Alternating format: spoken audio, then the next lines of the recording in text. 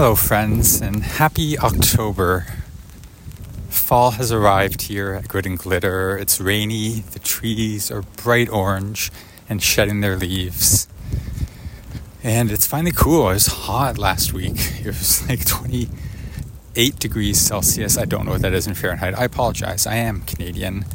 But it was hot, and we took the air conditioner out a month ago, like fools. But it's getting there. It's getting into fall. It's getting nice and crisp out in the air.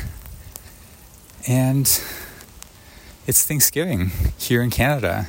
Canadian Thanksgiving, the second Monday of every October is Canadian Thanksgiving. And I think Em and I talked about this a couple years ago on the pod. But it doesn't celebrate anything, you know? There's no story, there's no pilgrims, there's no ships, there's no smallpox blankets. It's literally just, we saw that you had this holiday where you saw your friends and family and ate a lot of food, and you didn't have to buy anybody any presents. And we thought that is pretty sweet. That's a fun idea. What if we did that? And then we did it. Why the second Monday in October? I don't know, but that's what it is.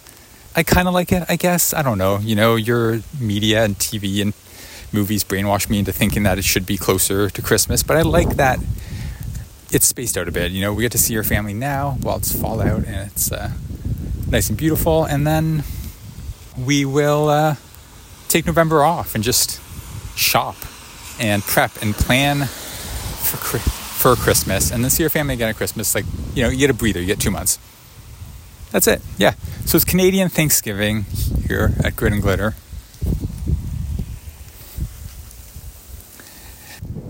Well, that was embarrassing. I'm recording outside on the sidewalk in the rain for the ambiance, and I didn't see somebody snuck up on me. She walked past me with her little raincoat and umbrella, and that's the most embarrassed I've ever been recording this podcast. Whew! It's like 10 o'clock at night and dark out. I didn't think I'd run into anybody. Oh well. So it is Canadian Thanksgiving here at Grit and Glitter.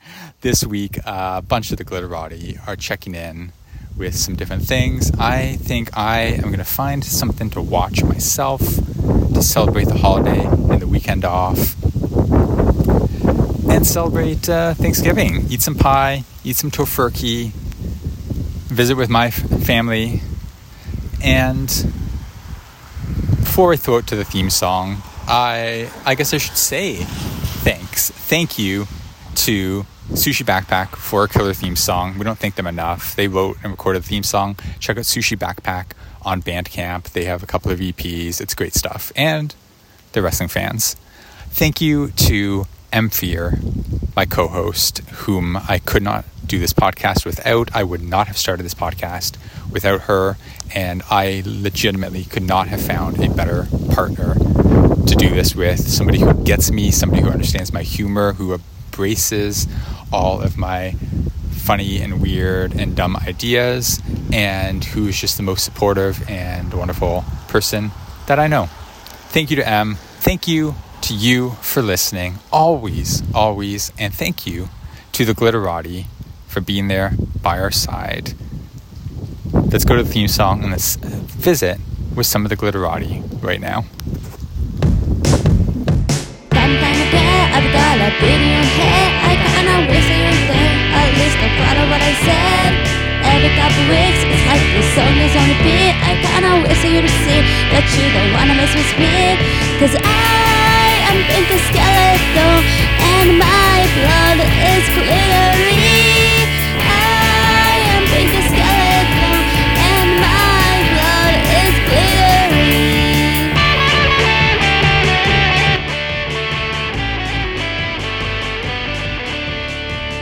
Hey y'all, it's Jacqui with the Glitterati checking in with you. And I don't know about anyone else, but this has been a tremendously busy fall. I feel like I've had very little time to stop and slow down. And not in a bad way, just in a things are happening way, which sadly means that I haven't had a lot of time for watching wrestling in the past month or so. A couple live shows, got to go to the Steel Stack SmackDown Part 2 a couple weeks ago, and that was pretty incredible, especially getting a surprise Swamp Monster / Chuck E. T. So that was a pretty sweet event. There's a Halloween hangout. I'm going to go. If there's anything else going on this fall or winter with LVAC, I'm definitely going to try to be there. But otherwise, catching a couple televised wrestling things here and there, a couple matches here and there where I can. It's really just been a lot of music in my life. I'm very fortunate that Radlands is working on the demos for our next album. We're recording a full length as soon as we can, hopefully this winter. So we're working on the demo process of that right now. Let's see. I've got a lot in the works when it comes to film and scoring and composing in that way. And there's still a little bit that needs to be ironed out before I can really share everything that's been happening to the world. But my scoring partner and I are in the middle of, we're wrapping up a feature-length film that we have scored and are doing the sound editing and mixing on. And once that is out into the world, we can put the finishing touches on some business stuff in the back end, and then you'll be able to finally know what's been cooking for the last almost 2 years while I've been slowly building up another musical set of skills and setting up a little something for myself going forward there. Which brings me to the other thing that's taking up so much of my time in the best way this fall, which is LVGR, Lehigh Valley Girls Rock. Our Band Factory fundraiser is happening now. And to give you a brief rundown, the Band Factory is kind of like a Battle of the Bands meets a 5K. Everyone who is participating in the program is forming brand new bands, and as bands, we're responsible for writing about 10 to 12 minutes of music, and we'll be performing it at a show in November. And all the while we are writing music and preparing for the show, we're also fundraising for LVGR, and specifically for our youth camp, which is open to any youth of marginalized gender between ages 10 to 17. So we have cis girls, we have trans girls, we have trans men, we have non-binary campers, and it's such a vital resource for young queer youth in the Lehigh Valley.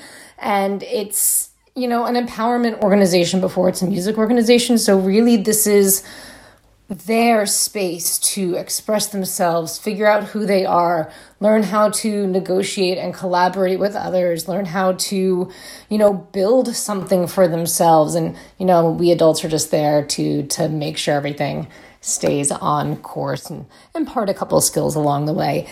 Anyway, I'm doing this amazing fundraiser for this organization called the Band Factory, as I was saying. And my band, the Scullies, is raising money. We're trying to raise money for LVGR. So if you are on Instagram and you want to go to the Scullies_LV, that's Scully like Dana Scully from the X-Files, duh. The Scullies_LV on Instagram. You can kind of follow along with our fundraising efforts. The link to our Mighty Cause page is on there. And if you go to the Cheap Pop Twitter, which is at Cheap Pop is a band, I've been posting about that a bunch recently. So really, beyond work and beyond some of my musical projects, this LVGR Band Factory fundraiser is really everything to me this fall. So that being said, if you have a couple of dollars to spare, please donate to the Scully's Mighty Cause Fund. It is going towards a wonderful organization to empower queer youth. If you don't have the money, because I know things are tight right now, just give a share of the Mighty Cause page, talk to people about the Scullies and what we're doing. It would be so incredible to have your support in this way for the next couple of weeks, for the next month and a half or so.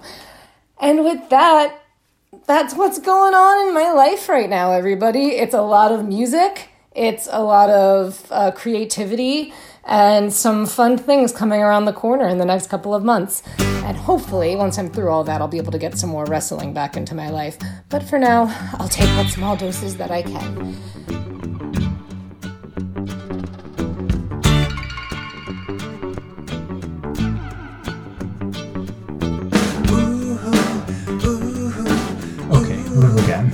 I said that I would watch something to talk about on this week's episode, and in honor of Thanksgiving, you know what? I'm going to give back, and I'm going to give thanks to my roots. Because prior to Grit and Glitter, prior to Talking Honor, the ROH podcast that Em and I hosted, the very first wrestling podcast that I ever did was for the Pro Wrestling Torch. It was a round table weekly show called the PWT Talks NXT. It was me, Kelly Wells, Tom Staup, and Justin James. We would watch that week's episode of NXT, and we would talk about it. NXT was my life at the time. This was about 2018, I want to say. It was my favorite wrestling show going. I was obsessed. I'd watched every single episode from day one. I kept stats on every single thing. I was so pumped and hyped for every single takeover. It was the greatest thing going. And I left PWT Talks NXT in part because it just became a lot doing so many podcasts. I left them, largely to focus more on Grit and Glitter. And we've stayed friends with all those guys, obviously. Kelly was on the show 2 weeks ago. And I kept watching NXT. My interest started to wane a little when I went to 2 hours. That was a commitment for me. For me, the 1 hour weekly format is like the ideal wrestling show format. 1 hour, 3 matches, a bunch of promos, vignettes, backstage segments. That's my ideal wrestling show. 2 hours was a lot to stay caught up with. So my interest started to wane then, but I still watched regularly. I still checked in. I just skimmed through some matches, things like that. It was shortly before the pandemic when I stopped watching NXT altogether. And I feel like it was maybe just they stopped calling people up so often, which meant that things started to feel more repetitive. The Undisputed Era had been kicking tires for a while at that point, and the women's division was okay, but it wasn't, I don't remember it being anything really, grabbing me by the throat and making me sit down and have to watch the segment. So I checked out, and I still read the results every week, and I still know names on paper, but I haven't watched NXT proper in years. And I only watch WWE 1 time a year. That's for the Royal Rumble. So for months, for a year or 2 now, I've been reading about Tiffany Stratton, Ivy Nile, Kiana James, Thea Hale. I've read these names. I know basically what's going on with their stories, but I've never seen them wrestle. And I couldn't put a face to a name. If you showed me photos of these women and said which one is which, could not tell you. But in honor of Canadian Thanksgiving, in honor of everybody saying how great the women have been on NXT lately, how it's such a women-heavy show, I feel like I'd be doing a disservice to myself if I didn't take a little trip down to NXT. So that is my project for this week. It was October 3rd, 2023. It was an episode of NXT. We opened with a recap package of No Mercy, their I don't know if it was a pay-per-view or if it was a branded weekly show. Like I said, I don't follow. But they had No Mercy. Becky Lynch is your NXT Women's Champion. It took her 9 years, but she did it. She's the champ. We opened the show with Becky Lynch. She brought back the NXT thing that they did back in 2014. It's cringe then, it's cringe now, but good on her. Becky opens the show. She talks about how she's here. She's a fighting wrestler, but she is not medically cleared to compete. And I guess she'll take that. I don't know. Times have changed, like Stone Cold, if they said you're not medically cleared to compete, he'd give everybody the double fingers and he'd still just go out there and stun a bunch of people anyway. Becky seems more willing to follow the rules.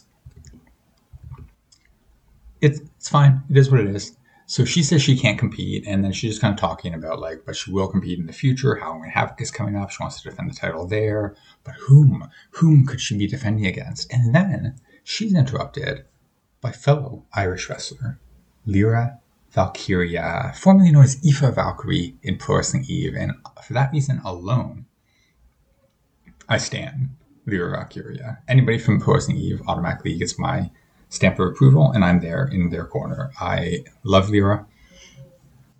And so I was kind of stunned to see her, to hear her get so much mic time here. It wasn't that she came out and said a couple of things in response.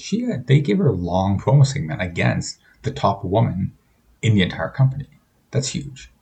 She comes out, she tells this story about how she watched Becky wrestle for the first time on NXT in 2014 and seeing an Irish wrestler in NXT made her realize that it's possible that you can dream that big, you can make it someday. And there's probably some validity, there's probably some truth to that, because I know that people like the Iconics and people like Dakota Kai have said seeing Emma wrestle in WWE was a real like, oh my God, an Australian woman in WWE. It's possible. And Lyra says the same thing here. She says, you inspired me. That showed me that things can do it. Ireland loves you. And I want to know what it'd be like to stand against you in the ring. Great. Perfect. Classic WWE formula. And of course, classic WWE formula, they should be interrupted at this point by one of the top heels on the brand. But no, I'm not sure who the top heels are on the brand other than Tiffany Stratton. But instead, we get Indy Hartwell, Raw superstar Indy Hartwell, making a surprise appearance on NXT instead. Indy comes out and she says, and it's unclear to me, casual drop interviewer, whether or not she's meant to be a babyface or heel, but she says, I never lost the title. I had to drop it because I got drafted to Raw, which again, doesn't that doesn't make any sense, because if she had to vacate the title because she got drafted to Raw, why was Raw wrestler Becky Lynch allowed to come down to NXT and win the title? How are those scenarios any different? You know? Either way, like a Raw superstar was holding the NXT title. And in Indy's case, they said that's not allowed. That's to like blur into the lines. We want sequestered divisions here. But in Becky's case, they said like, oh, it's okay because you're Becky Lynch. We want you to give the ratings a little bump down here. I don't know. Indy says I never lost the title. So now you're thinking, okay, I guess we're doing a singles match here, one-on-one. Winner gets to face Becky at Halloween Havoc. And then Roxanne Perez comes out. Our love, Roxanne Perez, former guest of this show. She comes out, the Full Sail. Is it still Full Sail? I don't know. The Florida crowd, they boo her for some reason. It's Florida. I'll take that as a stamp of approval. If Florida thinks that you're a bad person for some reason, then you are clearly the top babyface in the world, because Florida has horrible judgment, as we all know. Ignoring the crowd, Roxanne comes out and says, I was a champion once. I would like to be champion again. That's basically the gist of her promo. So we've got these three people now. We've got Irish fangirl, Lyra. We've got never lost the title, Indy. And we've got former champ, I would like to be champ again, Roxanne. And I guess that's it. No, none of the other women in the locker room apparently are interested in the title, because nobody else comes out at this point. Nobody else comes out and says, like, let's make this a fatal four-way. I also want this, Cora Jade could have came out, I guess, and said, like, Roxanne, I've beat you plenty of times, so if you're in this match, I want to be in this match. No, we're good. Just those three. Fair enough. So they come out, and Becky at this point, like, she's been in WWE 10 years. She knows how this goes. She goes into full William Regal mode and says, all right, triple threat tonight. Winner gets to face me at Halloween Havoc. Presumably, and not in a stipulation gimmick match, which is interesting, because usually Halloween Havoc, they have like a trick or street fight or something spooky like that. But I guess because they just did a gimmick weapons match at No Mercy, they don't want to do that again. That's too repetitive. So I guess it's just going to be a straight one-on-one match, which is still fun. I am going to pause here. I haven't watched the rest of the show yet, so I'm going to pause here. I'm thinking, WWE formula, I would tell you that Lyra Valkyria is going to win because she's the one who came out first. She's the one who had the more substance to her promo. And also, A, that'll be a hell of a match. And B, Lyra's kind of spooky, I guess, right? I don't know if they're still doing that in NXT, but I know at one point she was having like her entrance involved rain and fog, and she's not a witch, but she had like spooky, witchy qualities to her entrance. So her and Becky on a Halloween show, that makes more sense. Like, it's not gonna be, why would it be Indy? Why do, they're both on Raw. If they want to do that, the match, just do it on Raw, right? Yeah. I'm going to assume it's going to be Lyra. I'll find out in like 20 minutes once I fast forward through some of these men's matches.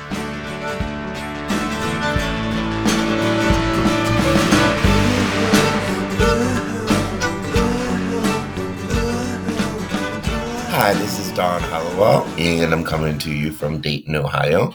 where I just saw the first ever Wrestling Revolver Women's Grand Prix tournament, which was amazing. The winner of that tournament was Billy Starks, and she had some great matches in there. Her first match was against Rachel Armstrong, who has been absolutely killing it recently. She had a match on Friday against Misa Kate at Warrior Wrestling, and then she killed it in this match. She had she was in the scramble match at the evening show for Revolver.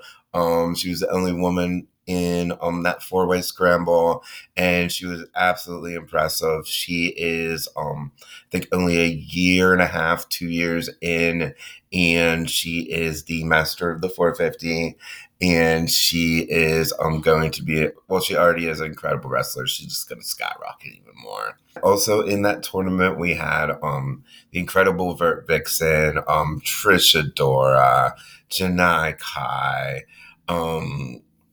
Emi Sakamura, who, I know she's a legend, but she was like so much fun just to see up close with the way that she interacts with the fans and stuff like that. So fun to watch. So my match of the tournament was definitely Billy against Trish. I thought that was just absolutely incredible match. Both of them are, two of the best wrestlers in the world. I did that on today, which is Sunday, and then on Saturday we went to Enjoy Wrestling, which was amazing as always. I think some of our great matches from that show were Dark Sheik against Shooter, and then Erica against Ziggy, who are like two of my absolute favorites. So, they killed it. And then Edith defended her title against Killer Kelly, which Killer Kelly, she absolutely impressed me this weekend too. Not only in that match, but also over here in Revolver, where she's an incredible wrestler, can do anything in the ring, but also just has like that quirky personality that, makes it like, is she cool? Is she crazy? What's going on in there? So absolutely fell in love with Killer Kelly this weekend. So what else I've been up to every week, typically Monday or Tuesday, depending on when I can get it out, on pwponderings.com. I go over all the women's wrestling results from the past week, in indie wrestling. Anything that I can watch, anything that I can get results on, I'll put it in there. And then any announcements that were made for future matches, or any news that I come across, I put in there too, to kind of keep everyone up to date on what's going on in women's wrestling. So that's at pwponderings.com, and just hope to be doing more with Great and Glitter. So.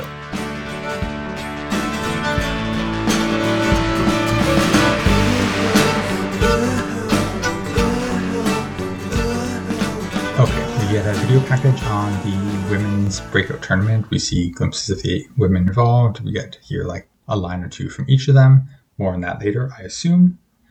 We get some men's segments. We get a little quick video recap of Indy Hartwell's NXT highlights, mostly her marriage with Dexter Lumis.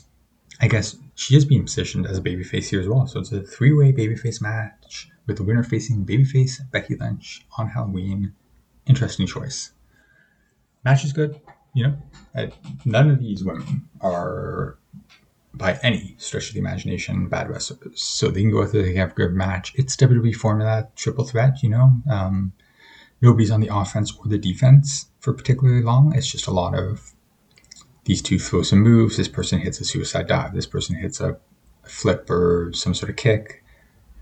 Person one rolls to ringside. Person 2 and 3 fight for a minute or two. Then person 1 returns. Person 1 and 2 fight for a little bit while 3 takes a powder at ringside. You know the formula if you've watched WWE for any number of years. And I watched WWE for 35 years. So I'm well acquainted with the formula.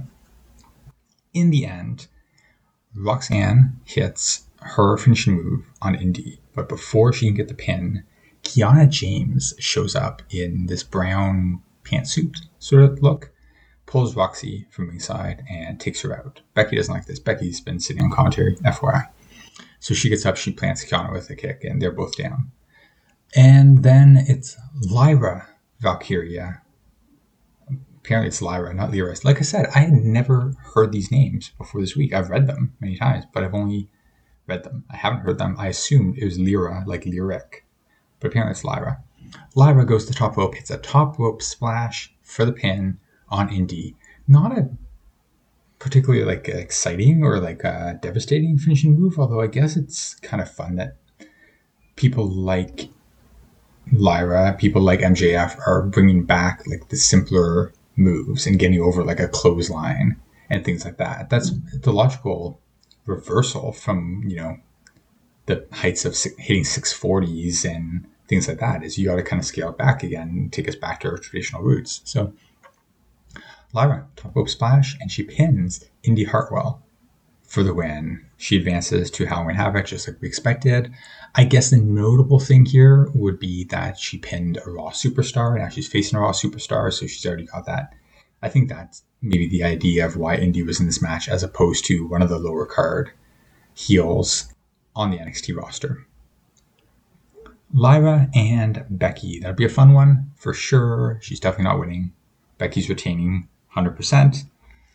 And then Tegan Knox, apparently, I could not pick her out of the lineup. Tegan Knox walks out on the stage, and the commentators are quick to say, before you go fantasy booking Lyra versus Becky, it's going to be Becky versus Tegan on Raw on Monday. Obviously, Tegan's not winning that either. Let's be real. I guess that's the idea. The idea of this reign is this just Becky defending against all the European women that she likes. I'll take on the Welsh woman, I'll take on the Irish woman, and honestly, if there was anybody on the roster right now that I think might actually pin Becky to win the title, it would be the UK's own Blair Davenport. She seems like she should be the top heel, either before or behind Tiffany. And yeah, if there's anybody who can like physically match up with Becky and look to be on the same level as her, because the women in this match looked fairly small, and I don't hold that against them. They can put on great matches. But visually, and WWE is first and foremost a visual company. Visually, it'd be Becky and the former Bea Priestley, I'd imagine. My fear with all of this is that it just turns into another situation like when Charlotte won the title a couple years ago. Because Charlotte beat Rhea, won the title, defended it for a couple of months, and then lost it in a three-way match where she wasn't involved in the finish. And that's the cheapest, most bullshit WWE booking that they do, because we can't have anybody pin Charlotte, and like it would hurt her too much to get pinned by an NXT developmental wrestler. So we'll put her in this match, and then one of the other women will pin one of the other women, and then the belt's off Charlotte and she can leave, and the title's back in NXT. And so it's like, okay, so she just came down and just put herself over a bunch of these different women, and then didn't give anybody the rub on her way out. And that's my fear for Becky Lynch, because Becky is as big, maybe bigger, than Charlotte. So the idea of any woman in NXT pinning Becky seems unlikely. That's my fear, is that it's just going to be a three-way or four-way. X pins Y while Becky watches from ringside, and then Becky leaves and she's back on the main roster for the Rumble. I can't see her holding the title past December. Unless maybe she does carry it all the way to the Rumble and all the way to WrestleMania, and Becky defends the NXT title at WrestleMania because they know that she's not factoring into either of the Raw or SmackDown women's title pictures, and they still want her to have a big match on the show. We've seen AEW do this all the time. We want these guys to have a big match on the show, but there's no room for them in the AEW title picture, so just slap an ROH belt on them and have the ROH title defended here for some reason when it normally would not be. That's a possibility, I guess. Those are the scenarios going through my head. She drops the title in December in some sort of multi-person match, or she defends it until WrestleMania and loses it to Jade Cargill or Blair Davenport, someone like that. Yeah, there's not too many. Or she loses in some sort of fluky fashion, in November or December, where she starts a feud with a Raw superstar, and they show up on NXT and they screw her in the same way Kiana screwed Roxy in this match. They show up, they hit her from behind with a chair, and then Blair gets the pin, and Becky's protected because she didn't actually lose to the NXT rookie. It's hard for me to get excited about main roster talent holding developmental title because I don't have faith that anybody in NXT is really going to get like a rub of pinning the champ. They get to rub shoulders with them, literally. I guess that's something. I guess Lyra gets something out of this, and she will at Halloween Havoc. She gets a match on her resume, which sounds cool. I guess that's all you can ask for at this point.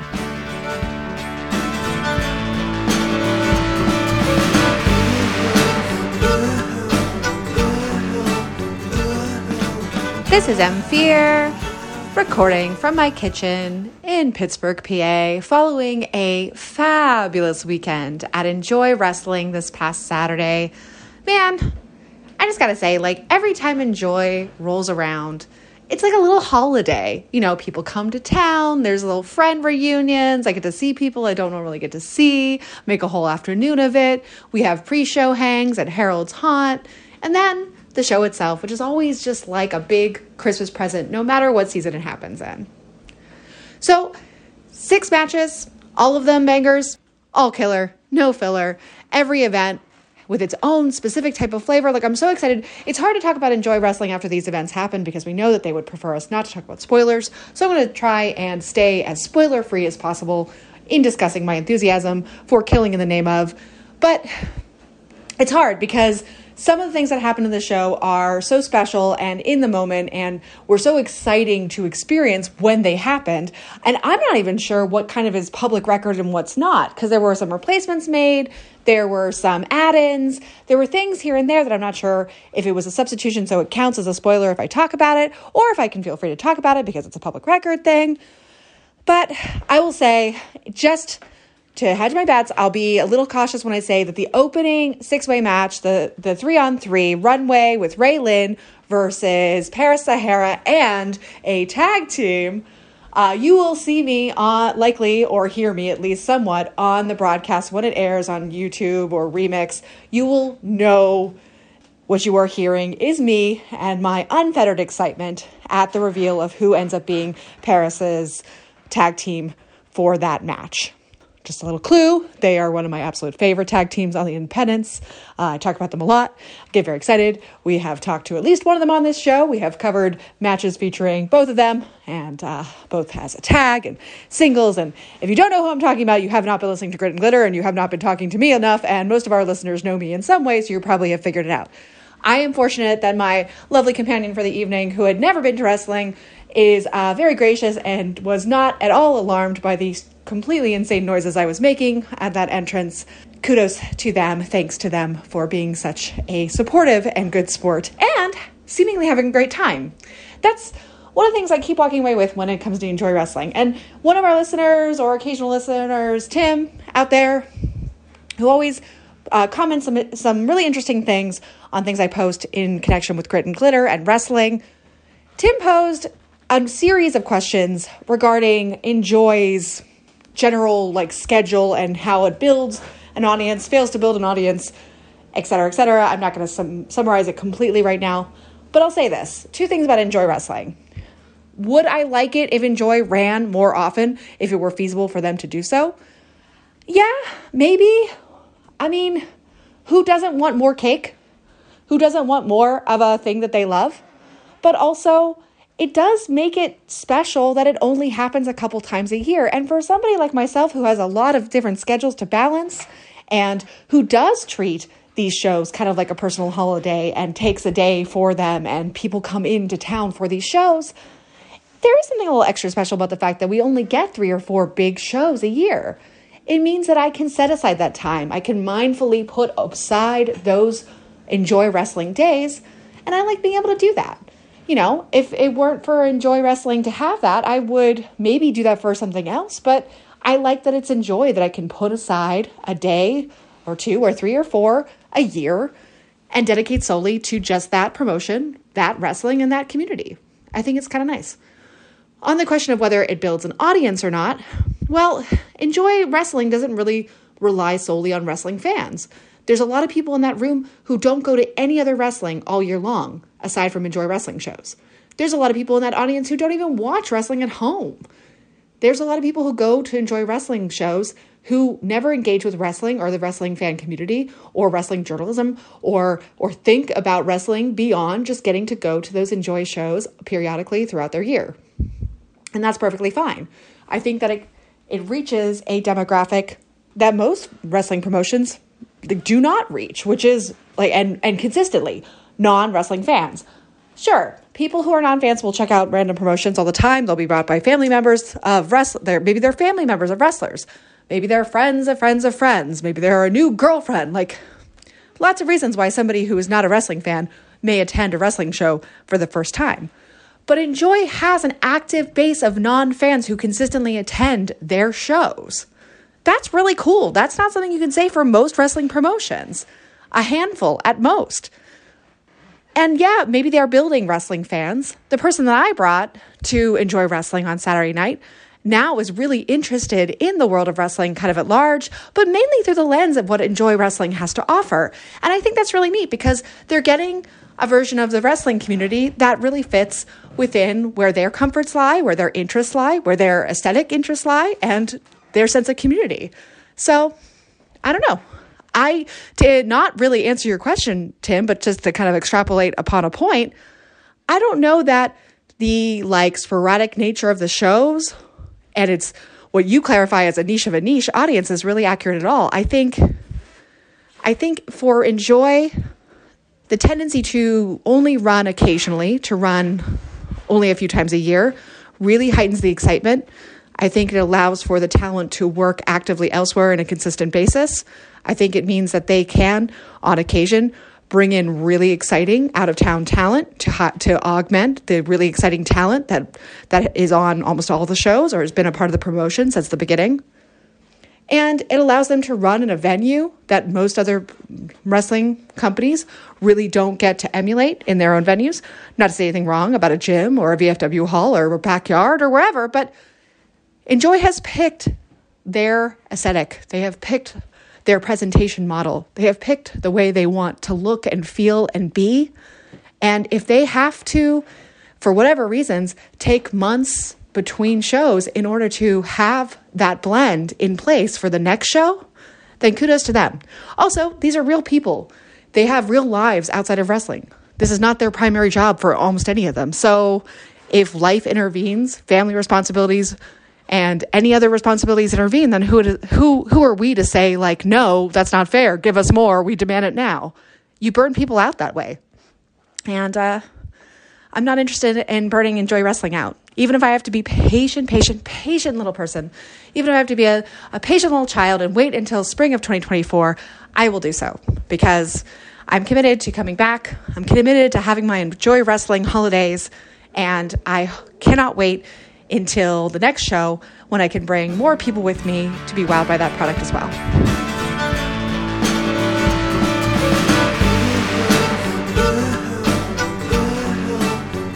Speaking of Blair Davenport, she's out for a match. She's been feuding with the former Priscilla Kelly, Gigi Dolan, for a while, I guess, but this is their first singles match against each other.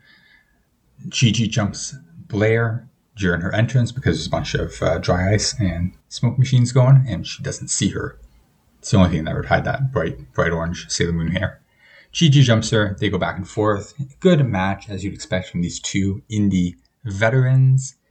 In the end, their hatred of each other trumps winning a wrestling match. Blair goes for a chair. Gigi goes for a chair. It comes in the ring. The referee, now keep in mind, the referees are developmental talent as well. So that's the only excuse I can give as to why this guy decided to get in between them and physically grab the chair and try to pull it away from them, because that's not your job, buddy. Okay. Your job is to stand there, watch what happens. And if one of them hits, then you call for the bell and you say, hey, it's a disqualification, but you don't be grabbing chairs and pulling them away. And this is another one of these things WWE likes to do where I would be quite surprised if he would have done the same thing during Braun Breaker versus Baron Corbin or any other match with men. But because it's two women with a chair, right away he's like, I better interrupt this. I better get this chair out of the picture because these delicate beauties might hurt each other. And it's like, yeah, that's what they're trying to do, buddy. Okay? You're not a wrestler. You couldn't cut it. Stand aside, let them do their thing. So because of his nonsense, because of him overstepping his bounds, Gigi is able to roll up Blair for the pin. It's a roll-up pin. WWE has established to us that it's like a B+ win. It's not an A. A roll-up win, it's a win in the record books, sure. But it's not a decisive victory. It's not enough to prove that you're the better person. It just means like, hey, I got a win on this night, and it's kind of embarrassing for you. And yeah, Blair was embarrassed. So much so that she grabbed the referee by the face, and she smushed his face, and she pushed him into the corner. I thought she would hit him with a chair, but no. This is the PG era. So the feud must continue. Blair yells at her even and says, we're not done, or something to that effect. The feud will continue. Presumably to Halloween Havoc, presumably in some sort of gimmick match. There, a chairs match, a trick or street fight. Priscilla's made fast sort of thing. She loves all that spooky horror stuff. I'd assume that's the blow off there. And as I said earlier, I would assume that Blair goes over because you'd have to think, be the bigger project going forward, especially with how babyface heavy the top of the roster is. You want Blair to win. You want to build her up to either face Becky in some sort of three-way dance or in a singles match on an NXT PLE. Backstage, Mackenzie Mitchell is with Kiana James. Kiana apparently agreed to do an interview, but then took a phone call knowing that the interview was about to start. That's just like unprofessional on her part. The show wasn't live. I guess they would have done a retake, but whatever. She gets off the phone. Basically, Wrestling 101. She's salty because Roxy is a bigger name than her. Roxy won the breakout tournament. She didn't. Roxy's tag title reign is talked about more than her brief tag title reign. That's it. She's just jealous that people like Roxanne more than her. And rather than change her own personality in such a way that people would like her, she's going to hire Asuka to come down to NXT and fight Roxy next week. So many questions. I haven't been watching WWE regularly in many, many years. I never thought of Asuka as the kind of person who would just get paid off. Like, you could just go up to crazy lunatic Asuka and say, like, hey, I'll give you a couple $100 if you come wrestle somebody for me and, like, beat them up a bit. That doesn't seem like something Asuka would be into. Like, she doesn't seem like the type to be like, yes, thank you, I'll take that money and I'll use it to buy more graphic design software. She's a graphic designer, FYI. Doesn't seem like something Asuka would do. Maybe she paid off, but then we don't know for sure she was on the phone with Asuka. Maybe she was on the phone with Shawn Michaels, the GM. Maybe she paid off Shawn. She said, like, I'll donate a bunch of money to your local Bible study group if you can, get Asuka booked against Roxy next week. And Shawn was like, sure, sounds good. I have no ethics. No, I'm a noted Shawn Michaels hater, in case you didn't notice. But I mean, I said at the start of this episode that I'm Canadian, so put two and two together. Yeah, screw that guy. I don't know. Regardless, Asuka, Roxanne Perez next week on NXT. If they give them the time, it'll be a good match. It won't be a pay-per-view quality match at TV, but it'll be a good TV match. Roxanne, 200% won't win. Asuka never lost in NXT ever. In her entire career, she only had one match that she didn't win. That was a double disqualification, no contest, throw it out between her and Nikki Cross. That was it. That's the only blemish on her record, is that one no contest ending. Otherwise, she won every single match, and she's going to win next week, with or without Kiana's help. But that'd be fun for Roxy. Good for her. Wow. We interviewed her a couple of years ago. We told her, like, yeah, in 2 years, you're going to be wrestling Kana on network television. I think it probably would have made her day. Then she would have had to go to geography class. Oof. What a day.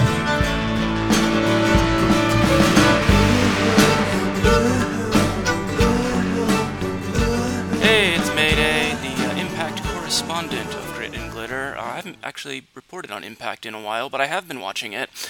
Masha and Killer Kelly, MK Ultra, have become the Knockouts Tag Team Champions.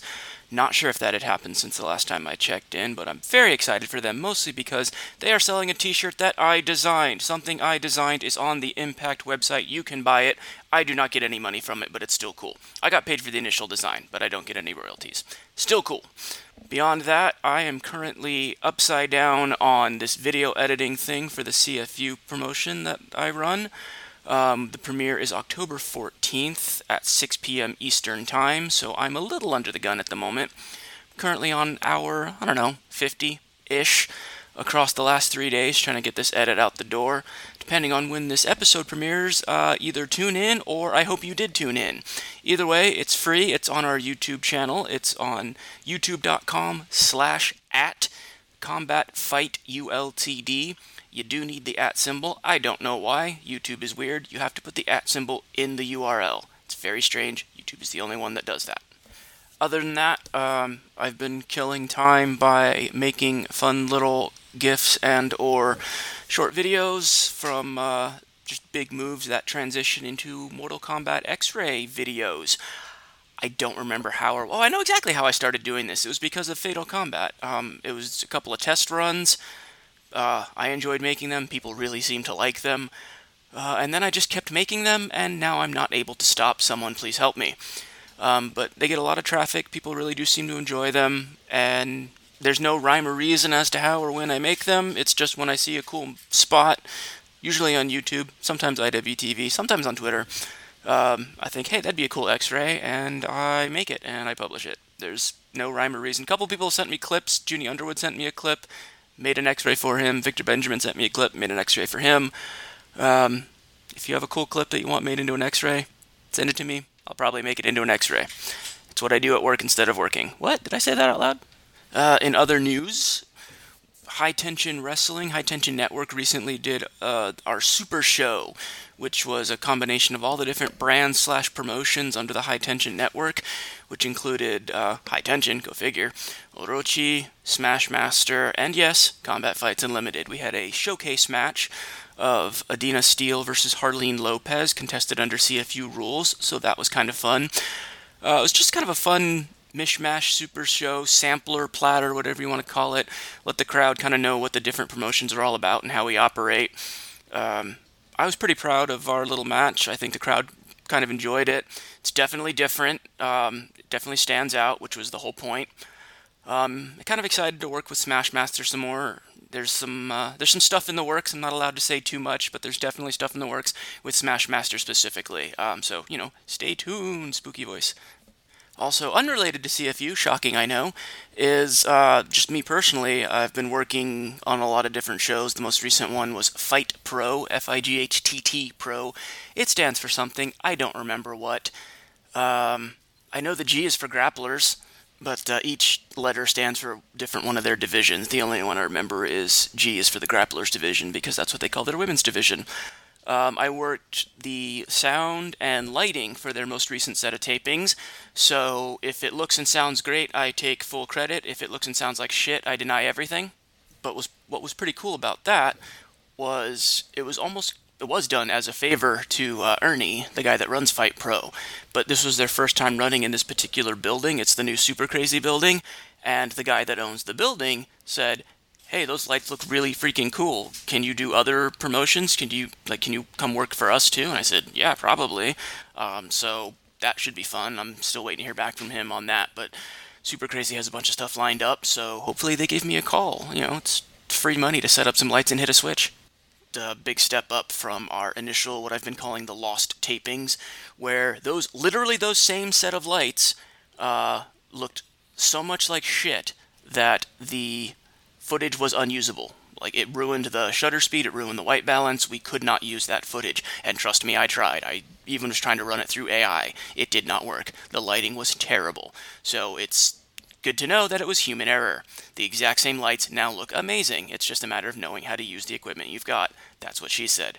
But anyway, yeah, that's what I have been up to. I'm gonna get back to this video edit because there is miles to go before I sleep. Almost literally. Pray for me.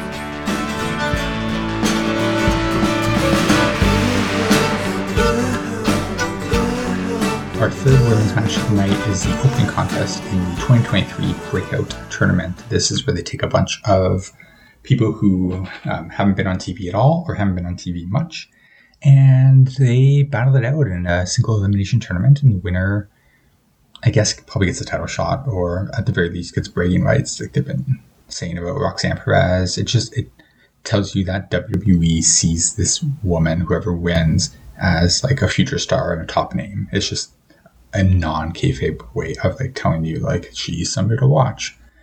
The competitors in this tournament, interesting batch. There's nobody here with like big indie credibility like Roxanne Perez, like Carmelo Hayes, past breakout winners. Most of these women never wrestled outside of WWE, or if they did, it was very briefly.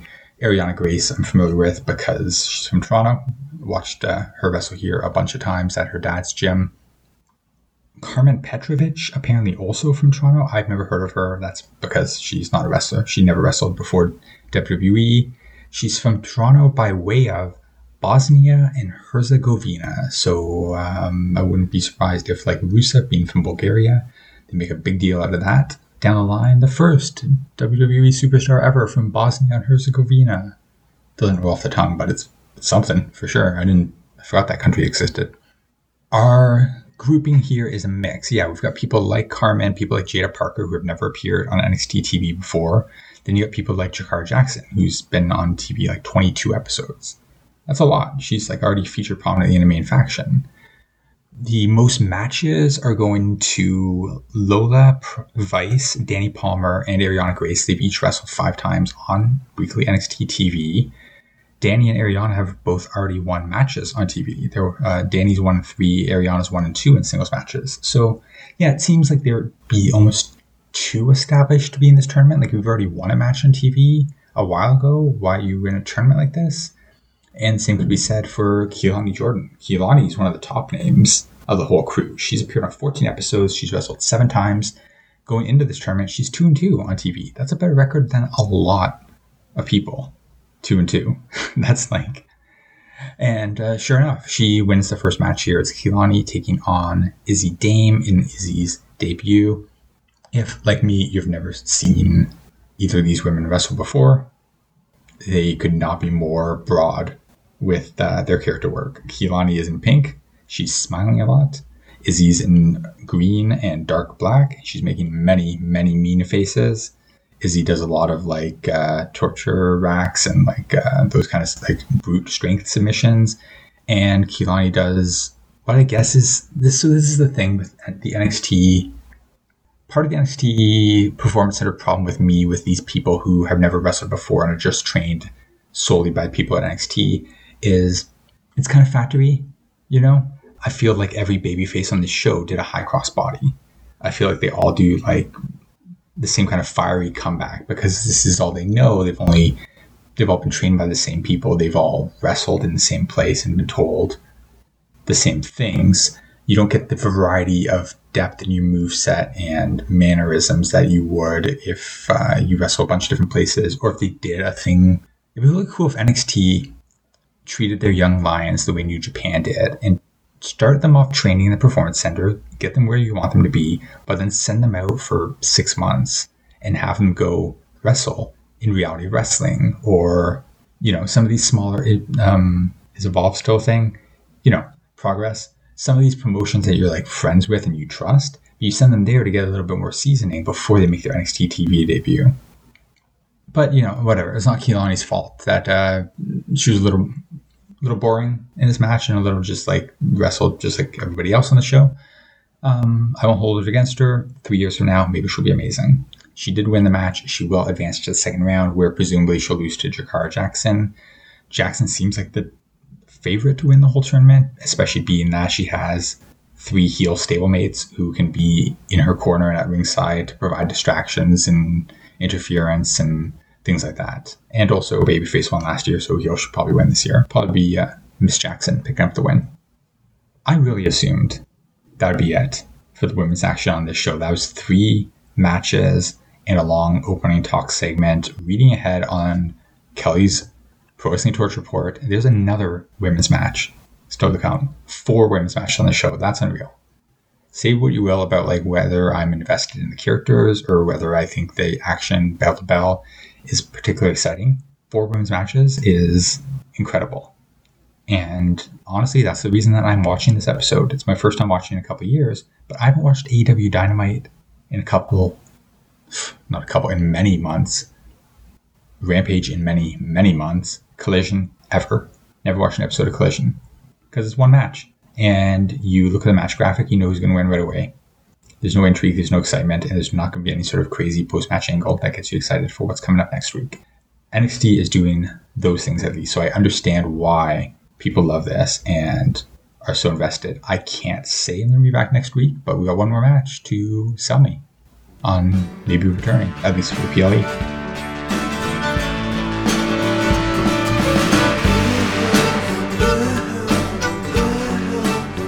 Also, hey, it's Em again, and Harley said that we can talk about whatever we want this week. So here you go, my imitation of Toni Storm's current gimmick on AEW, a gimmick that is finally unleashing the delightful weirdo that we all knew was lurking somewhere inside of Toni Storm. And this gimmick is absolutely being partially penned, at least partially by RJ City, because come on, no one's going to make the kind of referential points in this gimmick like RJ City is clearly a part of. Like this is clearly has a hand in this. So here I go. Introducing you to Timeless M. Fear. I'm timeless!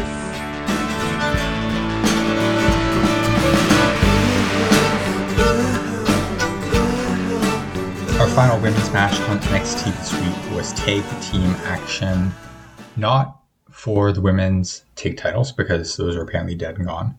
Instead, it was, this is a classic women being women, am I right? Fighting over clothes. Thea Hale, she has new clothes. She's a bad girl now. She's wearing black leather. She's a bad seed. And I guess Elektra and Levice thought she was getting too big for her britches. Something like that.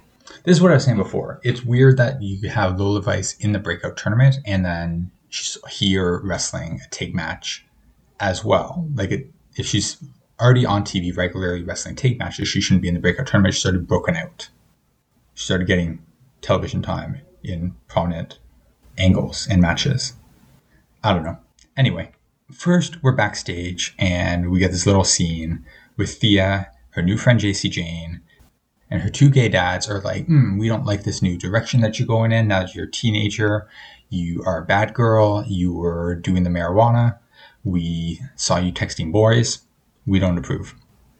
And JC's like, no, it's cool. You guys can come hang out at ringside during a match, and you'll see that. I don't know what they're going for here. It's very Full House. It's very Danny and Joey being like, Stephanie, we don't want you hanging out with Gia because she's a bad girl and she shoplifted one time and she was rude to an old lady. This is not for me. So we go to the ring, we got our match, and I guess it's heel versus heel, right? Because we got Thea, who has turned her back on her supportive gay dads to hang out with noted heel JC Jane, and they're taking on these other 2 like bitchy heels as well. And sure enough, the crowd seems split. Like we get dueling, let's go Thea, let's go Lola chants in the middle of the match. But on commentary, Vic Joseph only acknowledges the let's go Thea chants. He totally no-sells the let's go Lola chants, which are just as loud. So I guess that's commentary's way of telling us that we're supposed to still be rooting for Thea as a babyface, despite her like bratty behavior and bad attitude. I don't know how to read all this. And you would think that we'd be furthering the story here by having Andre and Duke at ringside, and somehow they cost Thea the match again because they're being overly protective or concerned, or they get into some sort of argument with JC Jane, something to that effect. No, they just stand at ringside, and Thea and JC pick up the clean win. And it's a weird finish too, because like Thea tags and then she walks in, she just jumps onto the opponent and then puts a Kimura lock on them and they tap. There's no scuffle first. There's no fighting on the mat. And then she manages to get her into the Kimura. She literally just like walks over to her, jumps into her arms, and then puts her arm behind her back. And that's it. Very, very weird match, weird story, weird angle. I don't know where any of this is going, but that's not my business, because honestly, this was an okay watch, but I'm not going to watch NXT every week. I'm sorry, folks. If you're enjoying it, if you're loving it, good on you. I don't have 2 hours to commit to any wrestling show per week, if I'm being complete, forthright, and honest. Also, I work like 1 to 9 every night, so I'm never home to watch any of these things live. By the time it happens the next day, most of the big stuff has been spoiled by Twitter, so it's not as exciting to tune in and see what's going to happen. Maybe I'll step in for Halloween Havoc or the War Games pay-per-view. There's a chance, if they continue to keep people that I do like Lyra and Roxy near the top of the card, if Stevie Turner and Wendy Chu come back, definitely that is incentive for me to tune in. If the show remains dominated by people like JC Jane, and if it's, 3 months from now, the main matches are featuring Izzy Dame and Carmen Petrovich, I'm probably not going to tune in. But they got 800,000 plus people who will. So that's good for them. Not everything is for everybody. And just because NXT in the year 2023 is not for me, does not mean that I'm judging or criticizing you for liking it. Because God knows there's a lot of stuff I love that you probably think is cheesy and corny and dorky. More on that next week here on Grit and Glitter.